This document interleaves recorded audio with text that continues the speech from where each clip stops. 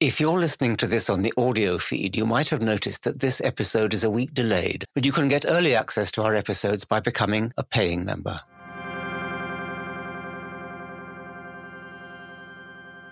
A colleague sent 2 challenges to me posted by Jordan Peterson, suggesting I should respond. I'm happy to do so because I greatly respect Dr. Peterson's courageous stance against a bossy, intolerant thought police whose Orwellian newspeak threatens enlightened rationalism. The hero of 1984, Winston Smith, was eventually persuaded by O'Brien that if the party wills it, 2 plus 2 equals 5. Winston had earlier found it necessary to stake out his credo: freedom is the freedom to say that 2 plus 2 make 4. If that is granted, all else follows. Here is the first of Dr. Peterson's challenges to me. Does woke count as a religion, sir? A serious question. My answer to the question is no if you include supernaturalism in your definition of a religion, and a dear colleague takes her stand on this distinction. But the following 3 similarities are enough for me to justify a yes answer to Jordan's question. The first of the 3 is characteristic of religions in general. The other 2 are kin to Christianity in particular. 1. Heresy hunting. Ruthlessly uncompromising, relentlessly unforgiving persecution of heretics. Kill a TERF today. If you see a TERF, punch them in the fucking face, etc. There is an orthodoxy not written down in one particular scripture, but understood by all votaries. And woe betide you if you transgress.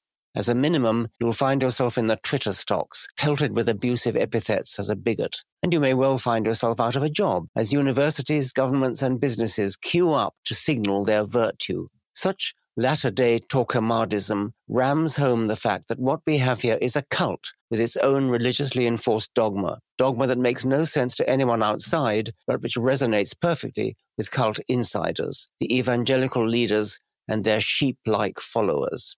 Why is a white woman in America vilified and damned if she identifies as black, but lauded if she identifies as a man? That's topsy-turvy because race really is a continuum, whereas sex is one of the few genuine binaries of biology. Why do journalists, police, and prison authorities respectfully kowtow to a convicted rapist by referring to her as she, even as she uses her erect penis to assault yet more women? Why do so many of us go along with a distortion of language so perverse that it comes perilously close to 2 plus 2 equals 5? We know the answer: cowardice. Too many of us are afraid of the baying mob. 2. Hereditary guilt. One of Christianity's nastier doctrines is the notion that we are all, even tiny babies, born in sin. Every baby inherits via a long lineage of semen, according to St. Augustine, the sin of Adam. Augustine could not be expected to know that Adam never existed, and therefore could own neither sin nor semen. But post-Darwinian sophisticated theologians should know better, and their learned treatises are harder to respect. Today's original sins are slavery and colonial oppression. All white people are born in sin, the sin of their ancestors. From the moment they are born, all white people partake in the institutional racism handed down like Adam's semen from their great-great-great-grandfathers, visiting the iniquity of the fathers upon their children unto the 3rd and 4th generation, Deuteronomy 5:9. 3.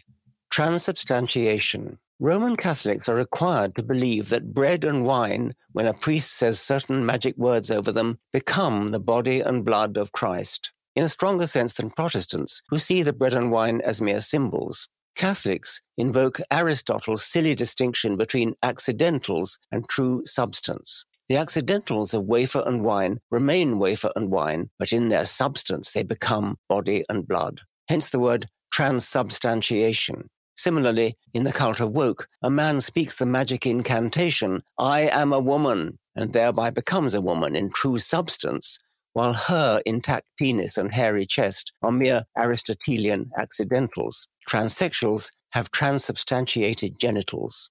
One thing to be said in favor of today's Catholics, at least they don't nowadays insist that everybody else must go along with their beliefs. Peterson is right to imply in the rhetorical tone of his question that there is a religion of woke. I've mentioned 2 specific similarities to Christianity, but more important is their extreme intolerant zeal, shared with typical new cults just beginning their journey towards eventual settled status as religions with a long and dignified tradition. And so to Peterson's second challenge. Welcome to the world of posthumanism, sir. A world which you sadly helped birth, and nothing secular will withstand it, as you can no doubt see.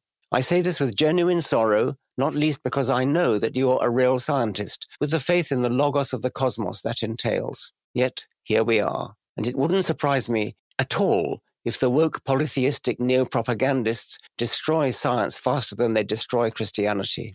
I see this accusation again and again in graffiti scribbled on the lavatory wall that is Twitter. Peterson's tone is more civilized, of course, but the message is the same. We who have spoken out against the irrationality of religion are to blame for the rise of the irrationality of woke. There is a certain logic that might be said to underlie the indictment.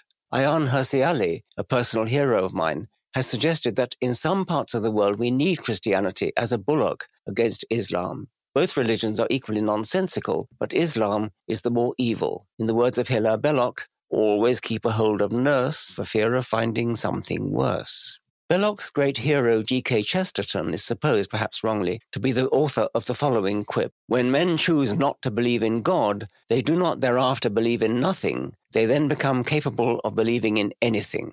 I get the point, but I love truth too much to go along with it. I, along with Sam Harris, Dan Dennett, Christopher Hitchens, Victor Stenger, Lawrence Krauss, Michael Shermer, and others, are against all religions without exception, and that includes the cult of woke. To oppose one irrational dogma by promoting another irrational dogma would be a betrayal of everything I love and stand for.